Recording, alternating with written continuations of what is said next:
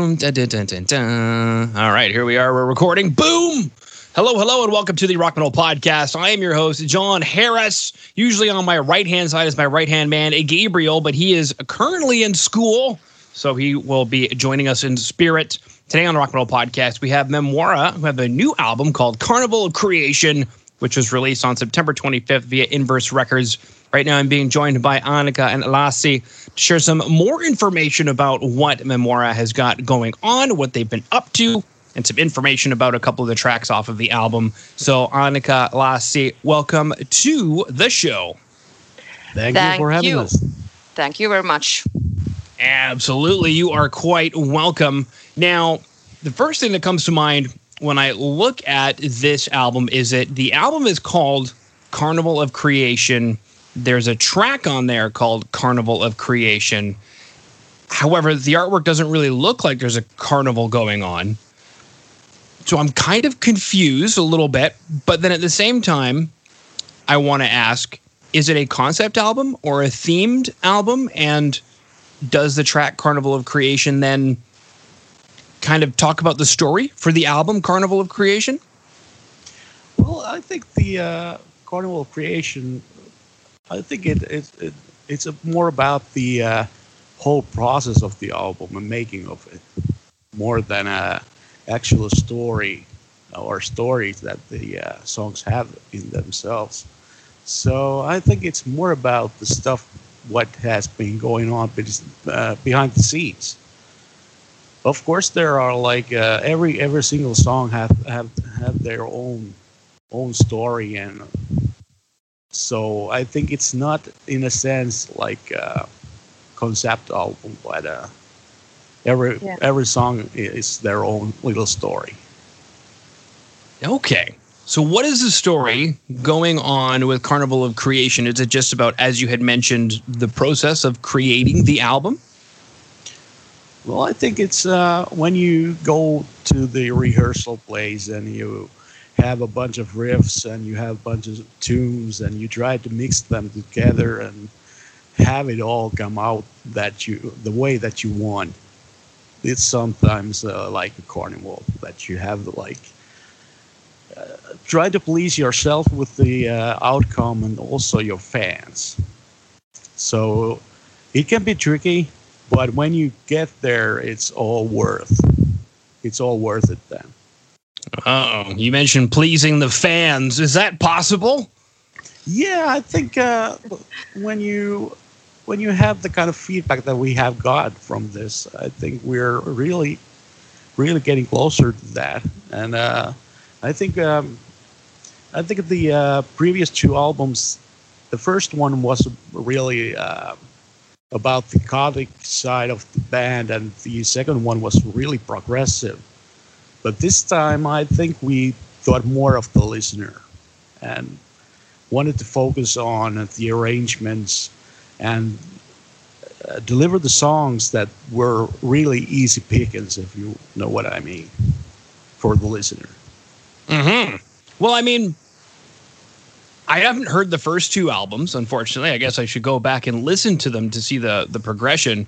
But just hearing what I've heard so far, which obviously is the album and the two tracks we're chatting about today, I mean, I guess I don't know what you guys were going for, if you were going for what we've heard and you've hit the nail on the head, or if you're surprised at all based on kind of what came out of the rehearsal sessions. But I mean, sounds great to me.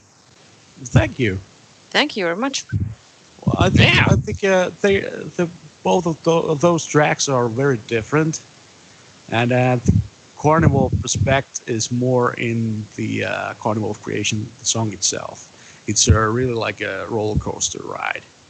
So there's lots of stuff happening all the time, and so basically, it's a carnival. Everything is going wrong around you, and stuff is happening. So, but with Shooting Stars, it's more like laid back, and it's very easy for a listener. Now, I guess my question then is that why the two tracks were released as singles, to show two different sides of the album? Yeah, basically, yeah. But also that both of the songs were recorded in different periods. We recorded Carnival of Creation first, and felt that it was strong enough to be a single, and then we finished recording Shooting Star, and it stuck with the band really hard. And I think a lot of fans, they are hearing that chorus in their minds as well, a lot of times. So, Yeah, and we aimed to have this one song that is easygoing, kind of easygoing song, and have these catchy melodies. So it was like tailor-made. Yeah. For that purpose. Okay, very cool. Yeah, because hopefully you take it as a compliment. I don't know how Finnish people feel about Nightwish these days, but I would basically say that what you guys have here is like if Nightwish were heavier. Oh, heavier. Oh, okay. Thank you. That's a compliment. Yeah, for sure. I mean, of course, Nightwish has a lot of heavy songs as well, but I think they're more straightforward than us, in a way. Me, myself, I think we sound more like Camelot, with Annika singing, with female vocals. It's more like faster, I think. A lot of different guitar riffs, and not that kind of heavy wall sound that they are doing. So, but I take that as a huge compliment. I like Nightwish. I love them to death, and it's good to be in the same sentence with them. Better than being in the same sentence with Sentenced, which would be another great Finnish band. True. Oh, yeah. Well, the funny thing, you mentioned Camelot, and it's interesting because if I had to say maybe some influences that went into the record consciously or unconsciously, it'd be like Epica, Camelot, Nightwish. You're right on point. Camelot is a huge influence to our music, and the if you have heard the song called Hunter's Moon, it's a real, for me, it's like Camelot love letter. Mm-hmm, absolutely. And we know Camelot and Epica have been in cahoots with each other over the years. Oh, yeah. I think a couple people might have a baby together from those two bands. Shortly after, yeah. Now, speaking of the two-track Shooting Star and Carnival of Creation and the music videos that accompany them, take us through these music videos, because Carnival of Creation's really unique. Is this, I think of the Mexican holiday Dia de los Muertos when I see... Yeah. It's all about that, and I'm actually the director of the music video. So me and Jani, we do both directing as well. We are finished. We are graduated from a film school, and also we have that kind of aspect in our music that we can make music videos. So it's not that big of a deal to us. But the Carnival aspect of it all was always there, and first thing that came to my mind was Dia de los Muertos. So, and also I took a glimpse of that Disney movie called, what was it called? I can't recall now. Was it Paco? Paco. Yeah.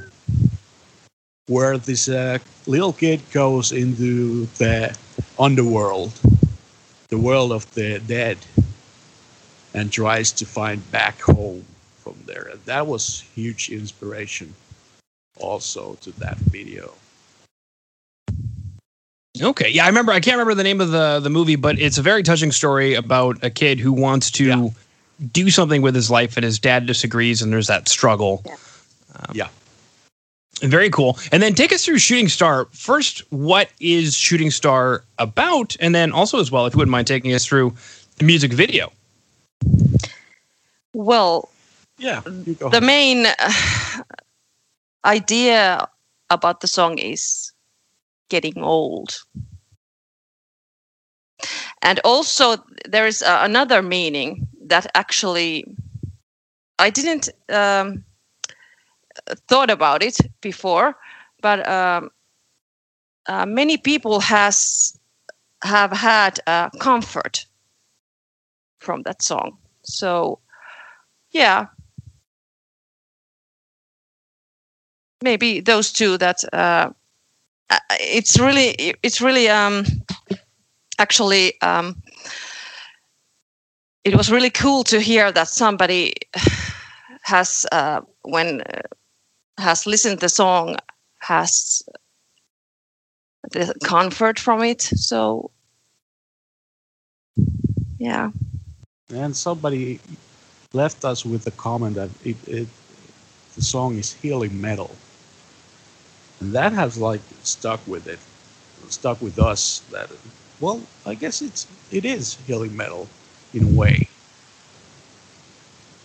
About the song is about like getting older and reminiscing of the past, what you have done, and everything that is when you are in the twilight of your life and you're thinking about all the things that you have done differently, or would you change some things, or would you just live the life as you have lived in that point? So I think the theme is very powerful. Yeah. Mm. Okay. Very, very cool. And I dig the vocals. The vocals are very powerful. I like it. Okay. Thank you. Thank you very much.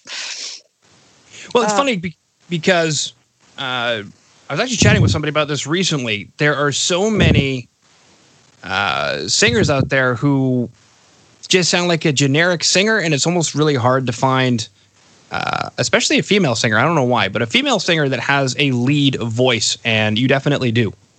Oh, okay. Thank you. Thank you. That's really nice to hear, because that's really, yeah. I think also that there are a lot of really great singers, and the competition is hard these days in metal scene, because nowadays there are many female singers there too. Mm-hmm, I imagine, and especially coming out of Finland. Yeah, when we have Nightwish, and when you come from Finland, it's almost every time you hear that comparison to Nightwish. But at least we have Annika, who sounds a bit different, and I think it's a huge plus for us. Mm-hmm. That there is something different about us. Yeah, and I'm trying to develop my voice all the time, to develop, to have some,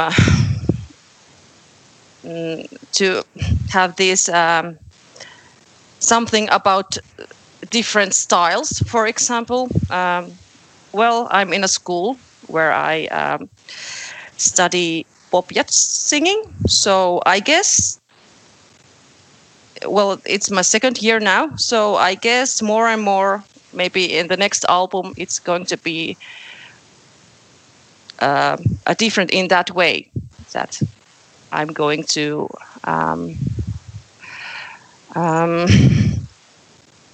maybe, I'm sorry, I'm searching the words. When I study and I learn all the time different techniques and that, so I'm sure the next albums will be different and maybe even better. And it's also great for us as a band that we can try more things and know that we have a vocalist that can pull it off and try out different things. Well, this is makes us more unique with that mindset. Yeah, this is very true. Now, Annika, do you do vocals for anything else, like guest vocal spots, different styles of music to keep things fresh? Is that something that you do as well? Yeah, well, actually, I do with my husband pop music. That's really different. And then I have had this. I have done these vocals for Blood Region. It was 1 year ago. It was more like heavy rock. Oh, I know the Blood Region boys. They've been on the show. Oh, okay, cool. I've chatted with all of Finland, well, except for you guys. But now I've chatted with you. So now I have chatted with all of Finland. Yes. And of course, there is always some something going on, some smaller things like some backing vocal things or like that keeps me I'm